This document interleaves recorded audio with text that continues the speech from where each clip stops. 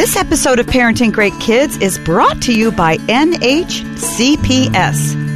Friends, 4 out of 5 cardiac arrests and medical emergencies happen at home. That's an 88% chance the life you save with CPR will be your child, spouse, or friend. NHCPS.com is an online CPR certification provider where you can become CPR certified for free. Learn CPR for free with NHCPS.com. Just go to NHCPS.com/MEG and use the coupon code MEG at checkout. That's coupon code MEG at NHCPS.com/MEG. For 30 plus years, I've seen every type of child grow up. Instead of giving me what I wanted, she gave me what I needed, which was truth. Don't let emotions win. Let truth win. Do your very best, and you should have a lot of fun while you do it. And the better you get at something, the more fun you're going to have at something. You moms and dads are wired with everything you need to be a parent to a great kid. Welcome to Parenting Great Kids. This is episode number 41, The Hope of Adoption. I'm your host, Dr. Meg Meeker. Friends, this is a very special episode, and I'm so excited to share it with you. November is National Adoption Awareness Month, and this is a cause that's very dear to my heart. It's also a cause very near and dear to the heart of multiple Grammy and Dove Award-winning artist Steven Curtis Chapman and his family. As many of you who are familiar with the Chapman story know, the family has adopted 3 precious girls from China, which was the catalyst for the creation of a nonprofit organization that has served many thousands of adoptive families through grants and care services. I'm honored to have this opportunity to share with you a very special interview I did with Steven Curtis, his lovely wife Mary Beth Chapman, and their biological daughter Emily. Their story is both beautiful and painful and filled with all the ups and downs that many adoptive families experience throughout their journeys. Parents, remember, don't just download episodes, click subscribe. When you do that, you're joining my parenting revolution, and every new episode will automatically show up in your subscribed list. And we'd love for you to write us a review on iTunes. Let us know what you think. Also, not only are we on iTunes, but the Parenting Great Kids podcast is also available in the Google Play Store and on Stitcher. So no matter where you get your podcast, subscribe today and don't miss a single episode. Friends, it seems like we can't get through a news cycle without hearing another tragic story about a victim of bullying. A child who's beat up, taunted online, or in worst case scenario, has even committed suicide because he can't take the pain anymore. Bullying is more than a problem. It's an epidemic that's taking a toll on an entire generation. Something that used to be limited to the schoolyard and cafeteria is now possible to do anywhere, anytime with technology and social media. Cyberbullying is now just as common, if not more so, than face-to-face bullying. And this digital age has affected our children psychologically in ways we're only now beginning to understand. Whether the bullying occurs in the school or online, parents often feel helpless in this realm. What can you do? How do you protect your child? How do you prevent him or her from being a victim of bullying or from becoming a bully? But as a strong believer in parents, I don't think you're helpless when it comes to bullying. To help you navigate this crucial subject, I've written a special ebook, Bullying, What Every Parent Can Do About It. In this ebook, I discuss topics such as bullying at school, cyberbullying, what you can do if your child is being bullied, and what you can do if your child is the bully. To get your copy of my bullying ebook for only $2.99, go to megmeekermd.com/bullying today. And when you use coupon code BULLYINGPODCAST, I'll give you an extra $1 off. Parents, bullying is an epidemic, but it isn't hopeless. Go to megmeekermd.com/bullying and get your ebook today. So parents, thanks for listening. Grab a cup of coffee and enjoy this very special episode of Parenting Great Kids with the Chapman family. Well, Steven and Mary Beth and Emily, welcome to the podcast. Thank you all so much for being on with me today to talk about your work with adoption. Thanks for having us. We're excited to be here. Yes. I want to direct my first question to Stephen and Mary Beth. You know, many people have come to know and love your family through the years of Stephen's music. But what many may not know is that you're very involved with adoption. And in 2000, your family took a turn and began the adoption process of 3 daughters over time from China. And many people aren't familiar with your personal story. And what prompted you to adopt 3 children or any children when you already had 3 biological children? Well, that is a long, amazing story because I am the one who tends to ramble on, and my wife is much better at doing the concise Reader's Digest version. I'll let her take that one. Okay. So in 1997, our oldest daughter, Emily, who is on this podcast with us, hello. She and I took a trip to Haiti with Compassion International, and it changed both of our lives. And we came back from that trip, and our 11-year-old at the time, Emily, basically said, "We have room at our table. We need to consider opening up our home to a child who does not have a mother or a father." And Stephen and I thought, that's so awesome that her heart, you know, the capacity to love and see the world in the way that she had on that trip, you know, happened, you know, at that time. And so we told her that was a great idea for her when she grew up and had her own family, you know, one day. And but with great persistence, many letters written to us.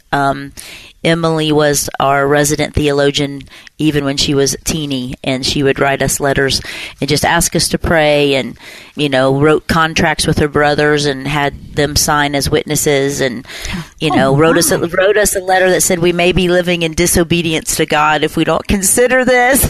It was full court press. So what that did, I think secretly Stephen was praying that our family might enlarge, you know, through the miracle of adoption. And quite frankly, I was really fearful. I was fearful of my own heart, my own capacity, and to love and all of that. And so what I did commit to do is pray. And through the course of many miracles and God speaking to us, and just very clearly showed me that it was something that we needed to step forward in. And so we walked towards adoption, and that resulted in us bringing Shohana home, and then Stevie Joy home, and Maria. So it's an amazing story. That's kind of the short version of a lot of things that happened during that time. So, Emily, I'd like you to chime in here if you could. So you're the 11-year-old who's writing letters to your parents. I've never met an 11-year-old who has so persistently written letters to her parents to bring more kids into the family. Can you talk to us about what it was like being in 5th or 6th grade with this burden on your heart to bring more children into the family? Yeah. After the trip to Haiti, as an 11-year-old, I had met a lot of children my same age, that were navigating life without mother or father in the picture. And so my head kind of started spinning and thinking, what would that be like to sort of have to navigate life and live life without the support systems that I just take for granted? And so came home really passionate about helping however I could, and at the time didn't know exactly what that looked like, but there was a friend on the trip, and we went to church together, and their family was heavily involved in foster care and had adopted a couple of children domestically here. And I just kind of latched onto that and thought, okay, well, if we can't go live in Haiti and help, I wonder if we could expand our family through adoption. And so, it just started. There was something that was just burning in my heart, and I knew I needed to continue to pray and advocate how I knew to at 11 years old. And so that was writing letters and convincing my parents that I would help and that the boys would help. And so that's where the contracts came in, because I had to convince them that we would all pitch in. And and we've all pitched in. But yeah, I reflect now as an adult who has children of my own, what was happening at that age. And sometimes I wish I could get back to how fervently I was praying at 11 years old for something that I believed so deeply in my heart was what God had in store for our family. But I think there's part of that childlike faith, in that moment, that I just was really convinced of something, and nothing was going to stop me. Even a mom and a dad at that time that thought, this is crazy. What is she talking about? And I continued to pray, and it was certainly the Lord who changed their hearts and kind of moved in our family toward this, because Dad's career was very busy, continues to be at the time, and so it was a lot to kind of start over in a sense. My youngest brother was 9 at the time, and so we kind of started over with the girls in terms of a family, but we all pitched in, and it's one of the greatest blessings of my life. I'll chime in just real quickly, because I've thought about this a lot as I've been singing my songs and telling my story on tour night after night. I'm kind of in an interesting season right now with my music, and I'm doing a lot of, having written my story recently, released my autobiography called Between Heaven and the Real World, and just telling the story of meeting Mary Beth and then our children and then adoption and all of this, kind of remembering it and reliving it and retelling it night after night with music. I've been singing a little bit of the song I wrote for Emily when she was about this age. It was a song called Fingerprints of God that I wrote really as she was kind of just going through a lot of trying to figure out if she was beautiful and not feeling that, and just wanting to encourage her. But it's interesting as I sing the song now, and I look back and see how God's fingerprints were, even in ways that we didn't even realize, on Emily's life and heart, and moving us in a direction that we didn't even know at the time. That song is it's so fun to sing it now, because I even realize more as I look at the work of Show Hope, I look at our own story of adoption, and all the ways that God's hands have been on and working through Emily's life and our family in a pretty profound way. So way to go, Em. Way to go, Emily. And as I sit here, I think your oldest daughter's 5, right, Emily? Yes. Ha. Just wait. I know. I think there's been a couple times that Em's looked at me and said, I hadn't, now that she has her 3 little girls. Yeah, no idea. She looks at me and she's like, Mom, I had no idea what I was asking you and Dad to step into. No idea. No clue. Now I have a little bit of a snapshot of, what must have been reeling in your mind that you were going to start over. Yeah. But the wonderful crazy. But the wonderful part is that what Emily could bring was the absence of fear. She had, because she didn't know what she was really asking, she had no fear. There was just a pure boldness. And shouldn't we all approach life in many ways that way? Oh, certainly. Without that fear, but it's that childlike. I also want to stop and say something to our listeners. This is the beauty and the goodness and greatness that can live inside of an 11-year-old child. Their heart is so open to listening to God, to believing and going. Whereas we adults are so, well, wait a minute, I need to think, but in a culture where we look at pre-adolescent kids as hard to live with and hard to deal with, look at the beauty that is in them as well. And I just think that's a fabulous, fabulous story that this young little child in your home brought so much blessing to you all. We also can't discount what God does in an 11-year-old that we can't see. I wish I could see how God sees time. It's not this linear line that just kind of runs from point A to point B, but I think it looks a whole lot more, crazy, and how all of his time fits. But, now we fast forward, and this wasn't, Emily in a moment of time saying, I've had this experience, and now this is what needs, this is what I want, out of it. It's shaped her for the rest of her life. And she's 31 years old now. She, grew up.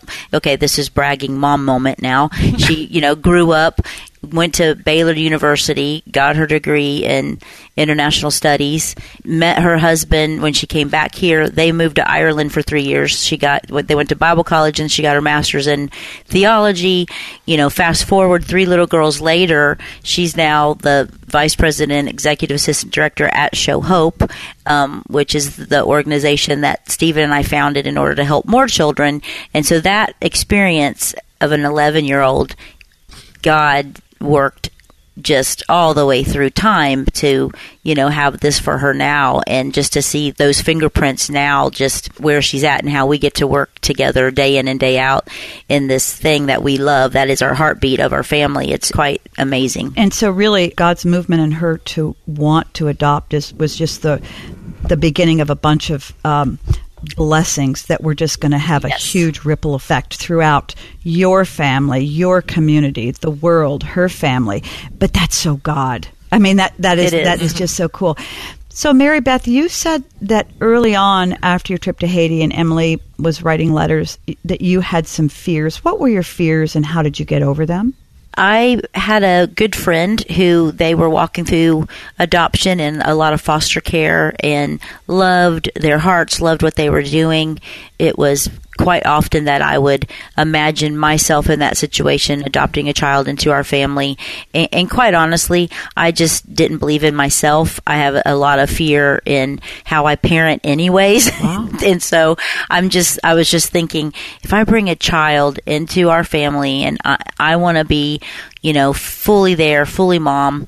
And I was really, really fearful of how I would attach that child, how that child would attach to me, all the fears that I think families have when they're stepping into this thing called adoption. Although I didn't know what it all was at the time, I've learned a lot since our journey through adoption, but I was just scared. I was really scared that I wasn't going to be able to do it, just 1,000%, fully there.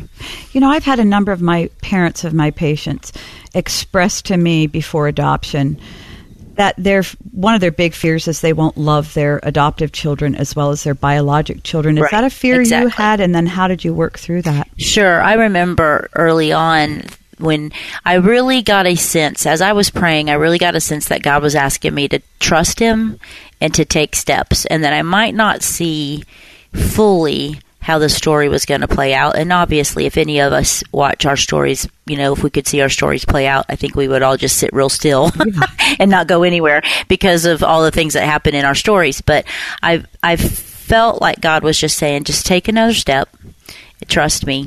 And then we're going to take another step and just trust me. And through our early days of adoption, I used to say it was almost like we walked up to a Walmart and those electronic doors would just fly open as soon as you stand on that, mat. Yeah. That's how visible God was making the path for us towards adoption when we first adopted Shohana. It was just so obvious that God was just saying, take another step. Then, we would step, and then just this amazing, part of the story would happen. And it was no doubt that God was moving us, toward that. At the same time, in my mind, I'm going, I don't want to be like, I want to be able to give my heart fully to a child, and I am afraid that I won't love a child that I adopt like a child that I give birth to. And I just kept trusting God. I thought, if God's asking me to trust Him with the story of adoption, then I'm going to trust Him with my parenting as well. And I'm going to trust that love's going to be there and that it's going to show up at the right time. But I was very fearful of that, very fearful. Did God come through? Oh, yes. Oh, yes. I think Emily and Stephen, obviously, we were all together. We were all together in China when the elevator doors opened and this little bundle, came. They were carrying Shoei down the hallway, and I was about 10 minutes before Shoei was placed in my arms. I got Caleb and Will Franklin and Emily together and put them on the bed. I mean, I was in the hotel room and I just lined them all up and looked at them and I said, I do not know what's getting ready to happen in the next 24 hours of our life. And I said, just remember, Mom loves you. I don't know what I thought was going to happen, but I thought maybe I was going to run away. Just always remember our family's getting ready to change. I just want you to know I love you guys so much. And obviously when they placed Shoei in my arms, that thing that supernaturally happens, first and foremost, it was an encounter for myself. I finally got it through my thick head how God sees me in my own adoption story. They put Shoei in my arms and she had a blanket that I had sent to her, but everything else was pretty ragtag and spoke loudly that she did not have a family. Wow. And there was nothing about her that she did or that she was that caused us all to immediately love her, but they handed her to us, and in that moment she became a Chapman, and everything that is ours became hers. And I've told a lot of people since that moment that I am a firm believer in life, of all life, and I think it's the greatest privilege when my first 3 children were born, that how we look at these little people and go, God's so magnificent in his story of creation. Like, how can we doubt a God when you see that 2 humans can make this little person, that comes from us, and how amazing that is. But I tell people all the time that I think it's more of a miracle and it's more of a God story when you can receive this child into your arms and they immediately become yours, because it mirrors the story of God's adoption of us. And so the supernatural thing that happened when Shoei came into our family is something that I needed for myself and for my own story of salvation, of redemption, of God sees me, as his, regardless of what I bring. And so, yes, to answer your question, it got taken care of in a nanosecond. It was all good in a magnificent way. Well, that makes us all understand what has compelled you or brought you to create Show Hope, which is your nonprofit adoption organization, and you started that in 2003. You have helped provide homes through Adoption Aid grants for over 5,000 children from more than 50 countries. Is that something that, again, was God's work through Emily, or was that more of a family vision, or how did that come to be? I'll tell my version real quickly. This is basically God overfixed us. Yeah.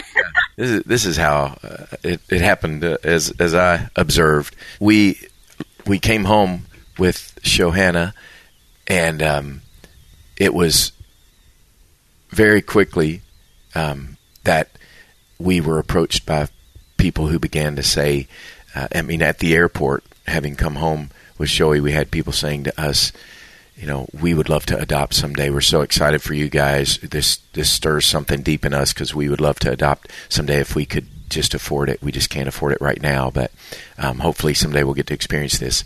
And having gone to China and begun this journey with this fear and trepidation that Mary Beth is talking about, and now coming home with her heart being just on fire to try to rescue as many of these children. We walked through Shoei's orphanage. We looked into the faces of so many of these little ones that seemed to all be looking up at Mary Beth, especially saying, do you know where my family is? Can you go find them and tell them where I am? And she started multiplying that out in her mind. These are a few of the millions of children that are like this, waiting for their story to begin. And then we land on the other side of the big pond, in Nashville, Tennessee. And here families are saying, we would love to bring a child into our family. We just can't afford it right now. And so, my wife just immediately said, "Are you kidding me? That's all that's stopping you? Well, how much do you need? Here, let's write you a check, and literally on the spot started kind of saying, call me, let me get home, get unpacked, let me get settled, but let's talk. We got to do this. We got to help you do this." And that is it really how Show Hope, originally Shohana's Hope, because our daughter Shohana, her name is Shohana Hope, began there with just realizing there's a need and there's an opportunity here.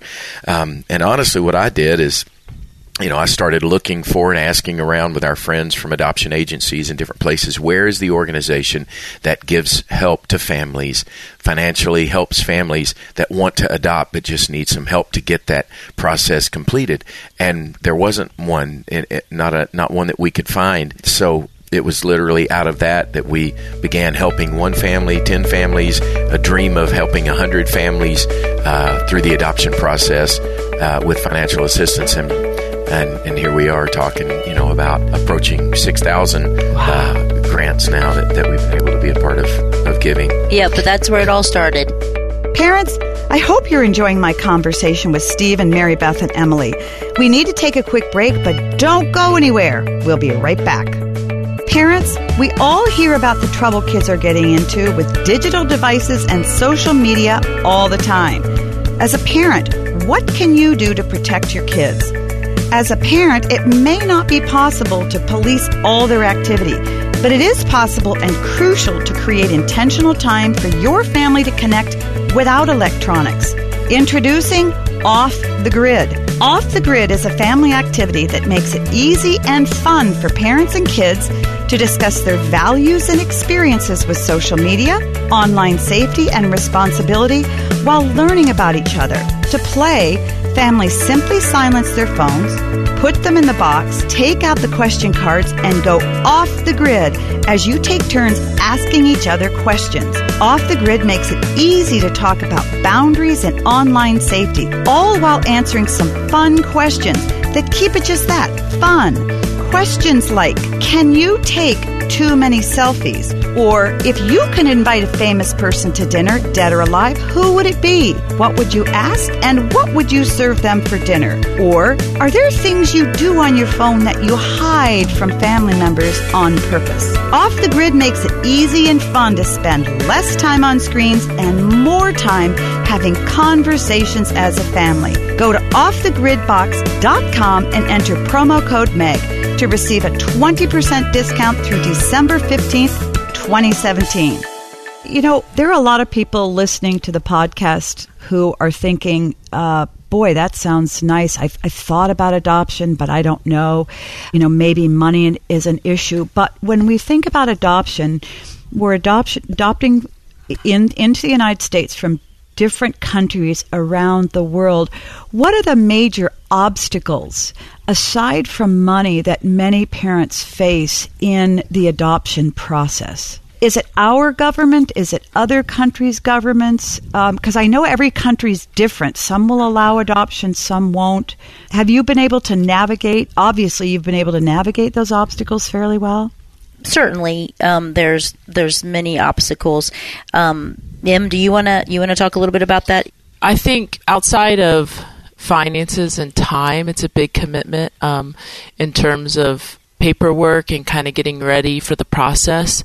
Yes, certainly our government has regulations. Other countries working collaboratively with the Hague Convention, that adds kind of a level of protection, which is great. And much needed in the particularly the intercountry adoption process. But because of that, there's a lot of rules and regulations which are necessary but kind of add to the time. Mm-hmm. Mom, do you want to add? Yeah, we Show Hope, founded in 2003. Our underlying hope is that we can also be an organization that is really known for best practices. Mm-hmm. And so adoption can be hard and difficult when you're looking outside of the United States. I mean, it's obviously difficult when you're looking at adopting domestically here in the United States. So we are real intentional with our families, and we try to help point them to countries who are operating within that Hague Convention. That just gives a level of protection, because there can just be some, adoptions that happen that aren't ethical. And so we really look for countries that are operating under the standards that the Hague set forth. Can you tell us what some of those countries are? Yeah, well, they fluctuate. Some become Hague accredited. I call it a spotlight. The spotlight kind of shines on some countries that go, okay, we're doing pretty good adoptions here, and then it kind of shifts around. But right now, one of the biggest countries that we do adoptions through is China. Obviously, our girls are from China, so that's a big one. South Korea. Obviously, the United States, we don't have to worry about the Hague because it's domestic.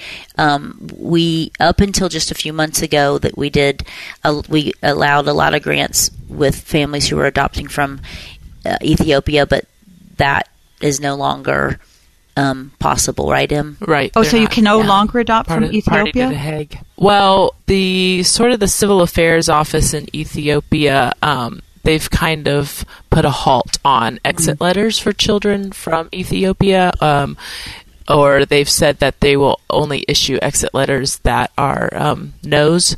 And so that kind of, more or less ends the process there, because they're not approving any children to leave the country right now.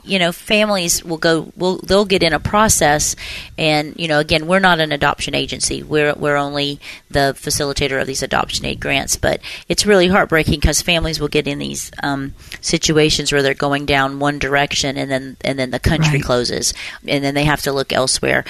India is beginning to open up, and they're Hague compliant, so we're starting to see families who are adopting from India.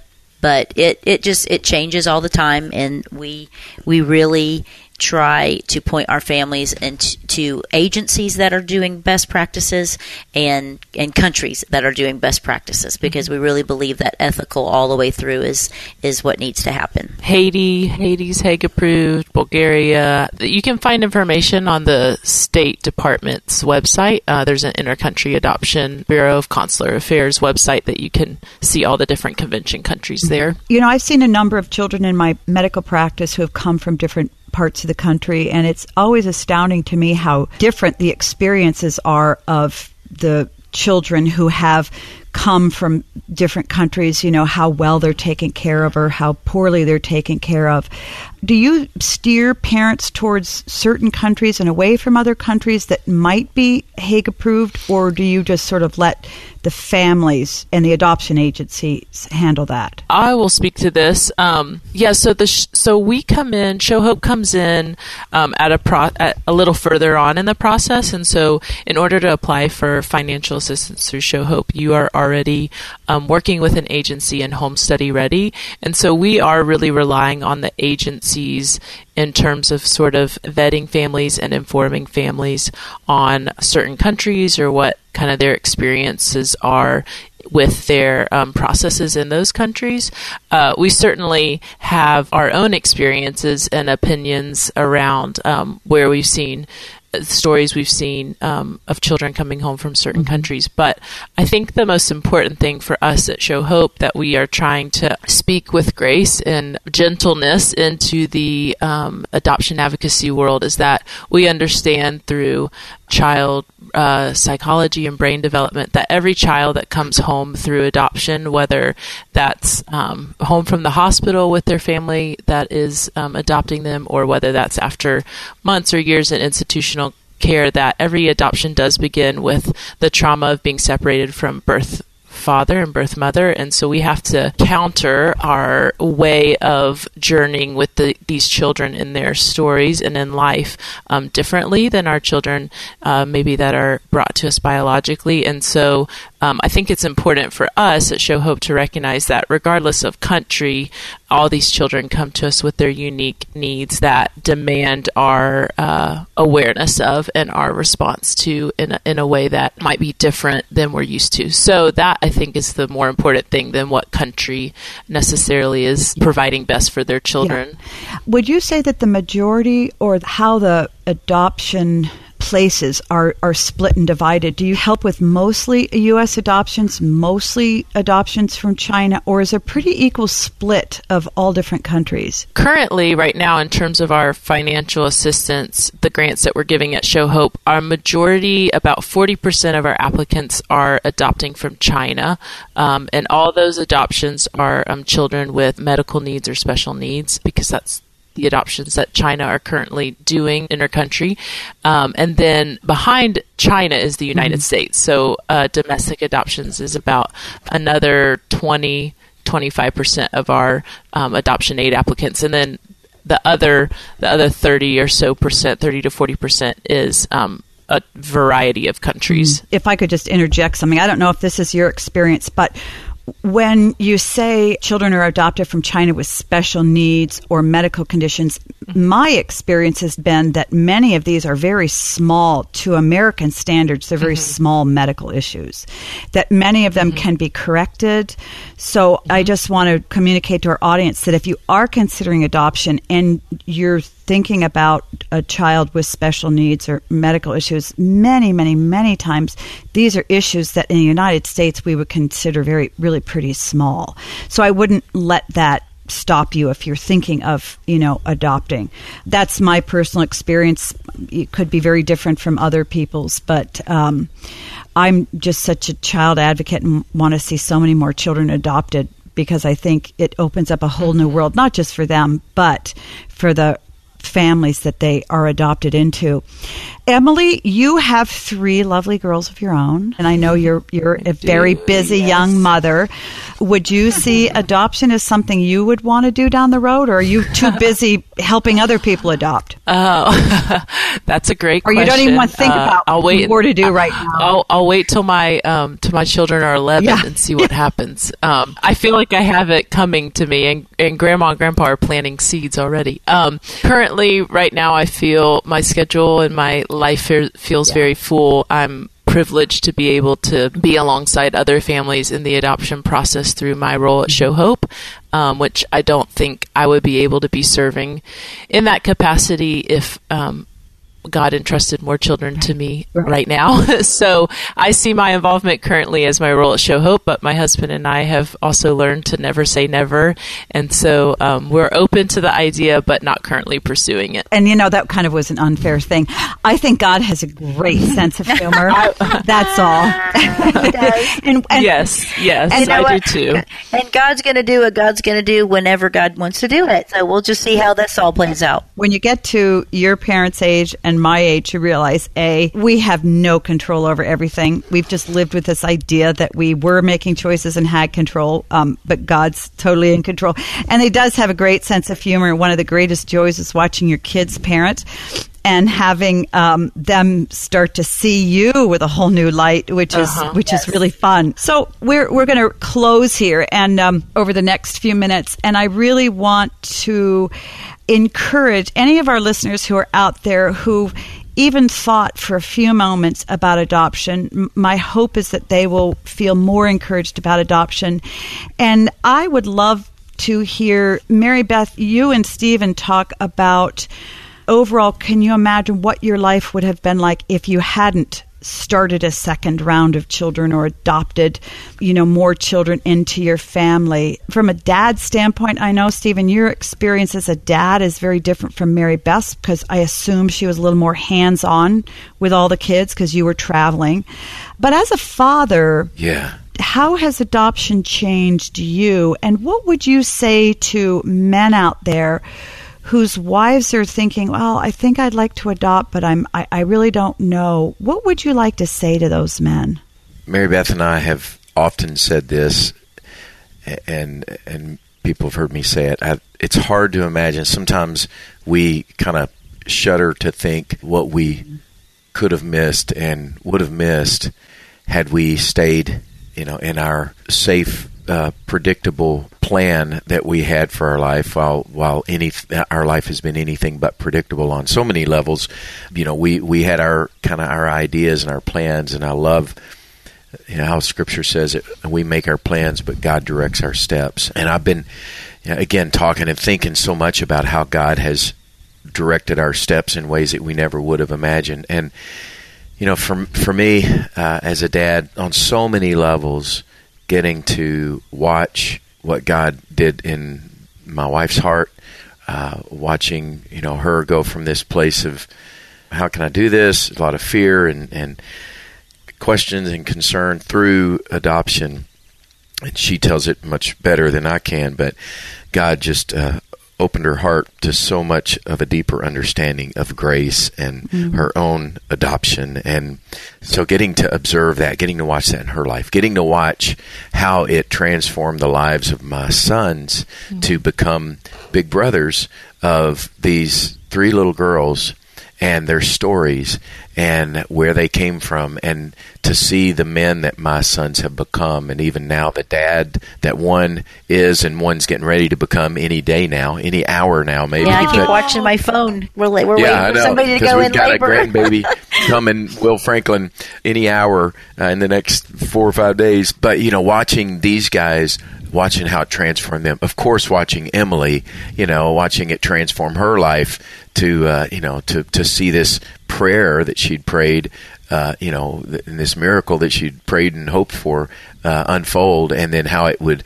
direct her path, and how God would use that, to even deepen her heart with a passion for children, in crisis, and to care for them, and now to do such great, brilliant work that she's doing, and then of course, to get to be dad of Shoei and Stevie Joy and Maria, and those that know our story and know that Maria went to be with Jesus 9 years ago, and we've walked through the darkest, most unimaginable journey as parents and as a family, and while we would do everything and anything we could to change that and undo that, we say that even with the heartache and the pain, only because we believe the story's not over yet, and we believe with all our hearts that a day is coming when the tears are going to be wiped all from our eyes, that even with the heartache, we would not want to miss the joy, the experience, the deepening of just our experience of, when Jesus said, "I've come to give you life to the fullest." I really believe for us, it's full of joy. It's even opening yourself to even greater heartache, because you're going to experience all the extremes, I believe, of life to the fullest. But to get to experience and see that God is inviting us into this deeper experience of who He is, and watching Him show up in ways that, it's crazy. It's to see the ways that God has revealed Himself in our lives and our journey. So much of that has come through our experience of adoption. So many ways that God has shown Himself to be so much more creative than we imagine, so much more winsome. Just the things the stories, and you go, okay, there's no way that, that's not coincidence. And we hear that from families, all the time, that say, once we started this journey, we watch God just show up in ways that we would have never, ever experienced otherwise. So anyway, that's just... That's a little bit. I could go on and beautiful. on. So. That's beautiful. Thank you. Mary Beth, what would you want to say to women out there, young mothers, older mothers? There's certainly parents in their 40s and 50s considering adoption. What would you want to say to those mothers? Or maybe even the mothers who have already adopted, who are sort of new at this whole process? I used to, back when we were considering adoption, I felt like I got to a place where I was thinking, okay, old mom or no mom? Okay, I think I can be an old mom. So, old mom or no mom? Well, okay, Shoei needs a mom, so older as is, But look, I've lived this now our Shoei is 18 years old. She's a senior in high school, and we're looking at colleges, and she's trying to figure out what her next steps are. And I look at my husband and our other children, and I go, we did this. Like, we raised her. Like, it was a blink of an eye, and they handed her to us as entrusted us with her as her family. And now she's getting ready to jump out of the nest and fly. And I'm going, I hope she flies. No, I know. She'll fly. But I think there's probably some people listening to this podcast that are also in probably more difficult places. Mm-hmm. Adoption is hard. Adoption is the greatest blessing that's ever come our way, and it's also been, like Stephen said, the extremes are incredible that you experience. And I would say to just trust God with the complete story, because He really is revealing Himself to you. And it's why at Show Hope we even offer these pre and post adoption services for families who are working through a more difficult time with their adoption. Maybe they aren't feeling the things they thought they were going to feel. Maybe the children are, they didn't understand this whole attachment, some of the attachment trauma that can come with being separated, but there's hope, and there's help, and there's really strong ways in which we can help some of these families. So whatever the journey is, whether it's going completely great and everything's good, or whether people are out there struggling. I think if we as believers believe that God's invited us into this journey, into the story, if you know that you're supposed to be a part of this thing called adoption, then God's going to give you what you need to continue to walk, every day, that journey. And that's what I have to remember. We've had some bumps along the way, but God has shown up in every way possible. Emily? Wow.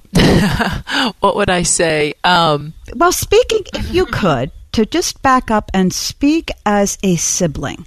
Now, I am assuming that most parents don't have an 11-year-old at home who's begging their parents to adopt children, because I think that might be unique to the Chapman family. I could be wrong, but might be. It might be. I've met a couple other 11-year-olds, not many, but and I get the death stares from their parents behind them, going, "Don't you even encourage her?" I'm like, "Sorry, you shouldn't have brought her here to talk to me." No, just kidding. Yeah, but what would you want to say to parents who have their own children who are considering adoption but are concerned about the impact on their biologic children? Well, I would just so encourage, clearly it's got to be something that that God is moving your family toward, because as Mom alluded to, there can be hard in the journey.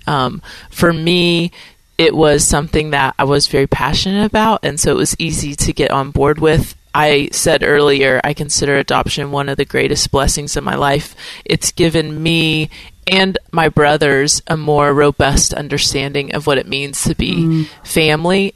We've had to have conversations around the dinner table that without being a family that has children that came home through adoption, without being an interracial family, we wouldn't have had these conversations. We wouldn't have been afforded the opportunity to have these conversations. And now with my sisters becoming adults and growing up, they are participating in some really, really eye-opening conversations perspectives I would not have been afforded. And so it's amazing to be a part of the journey. I think I still very much so see my involvement with my sisters as part of my adoption story, and a commitment from me to care well for them means continuing to be invested in their lives and showing up when they cheerlead and showing up when they have competitions, and trying to just continue to be that sibling. And so for me, to parents, the impact, it's beyond what you can imagine. It's the extremes that Mom and Dad talk to. It's the hardest of hard, but those hard times forge you into a stronger family than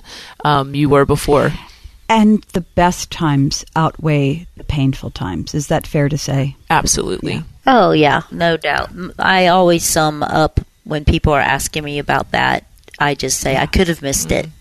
And to know that even with some of the difficulties, I could have missed it. I could have missed the opportunity to spend the last 18 years watching this little human called Joey, grow into all that God wants her to be and do and experience. And same with Stevie Joy. And quite frankly, the 5 years that we had Maria, I got to be her mom, and I got to hear her ask Jesus to come live in her heart. And I hold on to that every day, because there's a day coming that, my future is far greater with Maria than the time that is behind us. And we know it's a blink. It just feels mighty long, doesn't it? Well, I would say, too, that just as they're talking, and this is the hope that we have. It has to be the hope that drives us and motivates us in the work we do with Show Hope, because we often, if we start looking at the need and start looking at, we celebrate 6,000, grants that we've helped families, or, these hundreds of children that we get to help through the work that we do in China. And then you look at you pull the scope out just a little bit and you go, that's a tiny drop in the bucket, or you look at, the hard that we know families are enduring, and knowing that even with all the greatest help, that that there's still going to be hard in some of these stories. There's still hard and pain that we're going to limp through our journey, of our life towards heaven with this heartache and this heaviness that, that we will carry with us in our loss of Maria and all that brings with it. And it all, for me, again, my remembering theme comes down to not only remembering our story and how God did all these amazing things to bring about the work of Show Hope and what we get to be a part of, but it's remembering forward into the future and believing that every one of these lives and these children, that are adopted, if it's hard, if it's incredibly difficult, the challenges, the joys, all of that, it is all just the beginning of the story that God's telling and God's writing. That's eternal. And to think that, by these little ones that we brought into our family and our home, for all of eternity, the impact in their lives, the fact that we will get to see this story continue to unfold all the way into eternity, to know that because our families have been woven together, and I don't know, obviously none of us know how exactly that's going to work itself out in heaven. I just know it's going to be perfectly right, and we're going to realize that what God invited us into now as adoptive parents or those who come alongside families that have adopted, all of that is for eternity. It's not even just for this life, for the hard, for the good, for all of that. That ultimately, this is these are eternally significant steps that we're taking, and God's doing something that the story is going to keep unfolding for ever and ever and ever. Amen. I tell you, God's plan is always so much bigger than ours is, and we see just this tiny little slice, and yet He's got this, as you said, this massive picture of us interwoven with our children for so much more time and more blessing and more joy. Stephen Curtis, Mary Beth Chapman, Emily Richards, this has been so delightful. Please tell our audience how they can connect with Show Hope, or if they're interested in adopting or they need support for the adoption process, or they just want to support you and your work at Show Hope. How can people get involved with the work that you're doing? All of that can be found at www.showhope.org. It's a pretty amazing little website, so it's pretty easy to navigate around, and you can find everything there that tells you about if you're an adoptive family that wants to apply for a grant, that information's there. How to donate, that information's there. Our work in China, our work in the pre and post adoption services. We have a student initiative if you're a student and want to get involved. If you want to take a trip with us, all of that's on the website. I can't tell you how grateful I am of your time. You've been very gracious, very generous with your time. Thank you so much. God bless you in your work, and anything we can do to help get the word out about Show Hope or help in any way. Like I said, we too have a global audience. I'd love to help in any way that I can. So thank you so much. Well, thank you. Thank you so much. Thank you. God bless. God bless. Bye-bye. Bye-bye. I want to thank my very special guests, Stephen Curtis and Mary Beth Chapman and Emily Richards. What an absolute joy and honor to have them join me right here on Parenting Great Kids. Friends, whether you're considering adoption, know someone who is, or interested in becoming involved in adoption care, you can learn more about the Show Hope organization at showhope.org. What a wonderful time this has been. And wherever you are in your family's journey, I hope you're encouraged and inspired by what you've heard today. So until next time, parents, remember, great kids are raised, not born.